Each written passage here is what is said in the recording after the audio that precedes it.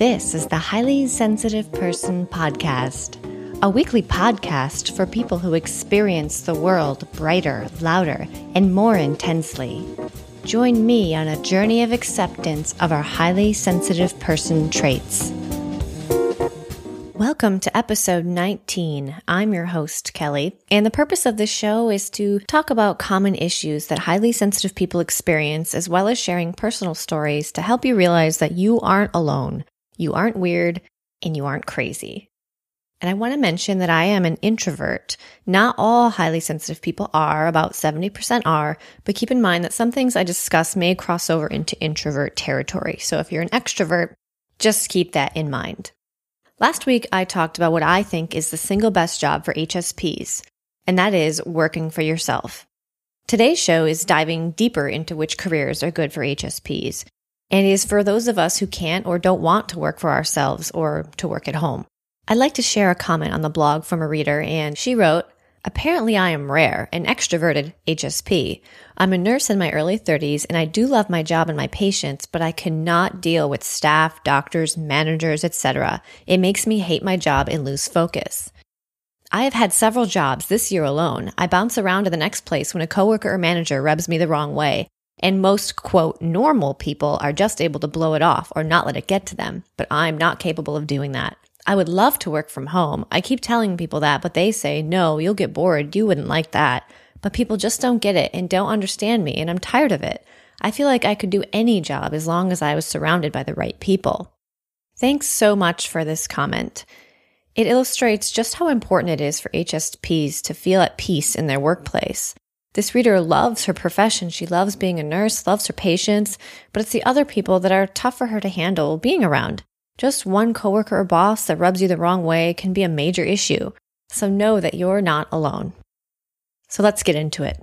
On the positive side, highly sensitive people have a lot of great traits that are really beneficial in the workplace. Here are some of them. HSPs are loyal and dedicated. They're great listeners, detail-oriented, organized, fair. They're independent and don't need a lot of supervision. They're able to deeply process and think about problems, and they're sensitive to the needs and emotions of the people around them. Does that sound like you? I can definitely identify with several of those.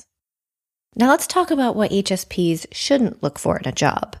You may want to avoid jobs that are primarily sales-focused, that include a lot of confrontation, that deal with people nonstop, are risky, are cutthroat or competitive, are strictly measured or timed or controlled, take place in a loud, hectic environment, consists of primarily collaborative group work versus individual work, or is comprised of ongoing monotonous work rather than individual projects, or are only about making money and don't really jibe with your principles or interests. On my blog at highlysensitiveperson.net, I have a list of jobs that are good for highly sensitive people. But keep in mind that it's an evolving list, and it's hard to make a list like this because situations are so different, and management and coworkers and the individual companies can make or break whether or not a job or career feels good for an individual HSP. I worked for a technology company a few years ago doing high-level technical support. It was mainly via email, but sometimes on the phone. I really did not like this job. And I did have to deal with people who were really angry sometimes. Even though they weren't angry at me personally, it still is hard to handle. And I probably didn't let things roll off my back as well as I should have. I remember coming home from work and telling some of my issues to my husband that I was so upset and wound up about. And he really just didn't understand why things bothered me so much.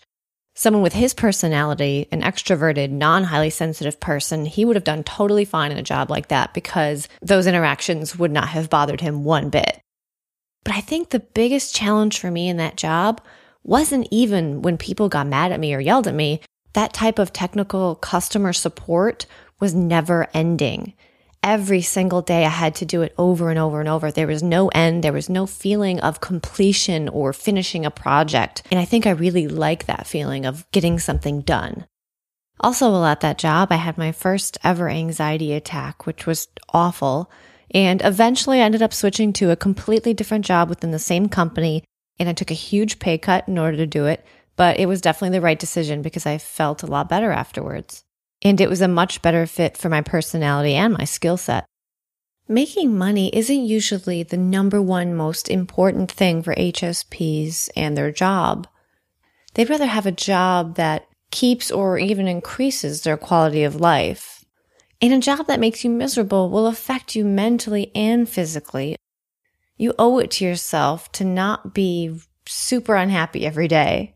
And it's great to know your needs so you can craft a career that fits that, but you do still need to be realistic and adaptable. It always seems like everything is a balancing act, doesn't it? If you're miserable in your job and thinking of quitting, check out episode number 6 before making the leap. It was titled The Importance of Caring Less About Your Job. Head on over to the blog at highlysensitiveperson.net/episode 19 for the show notes. And let me know about your job. What professions do you think are good for HSPs or bad for HSPs?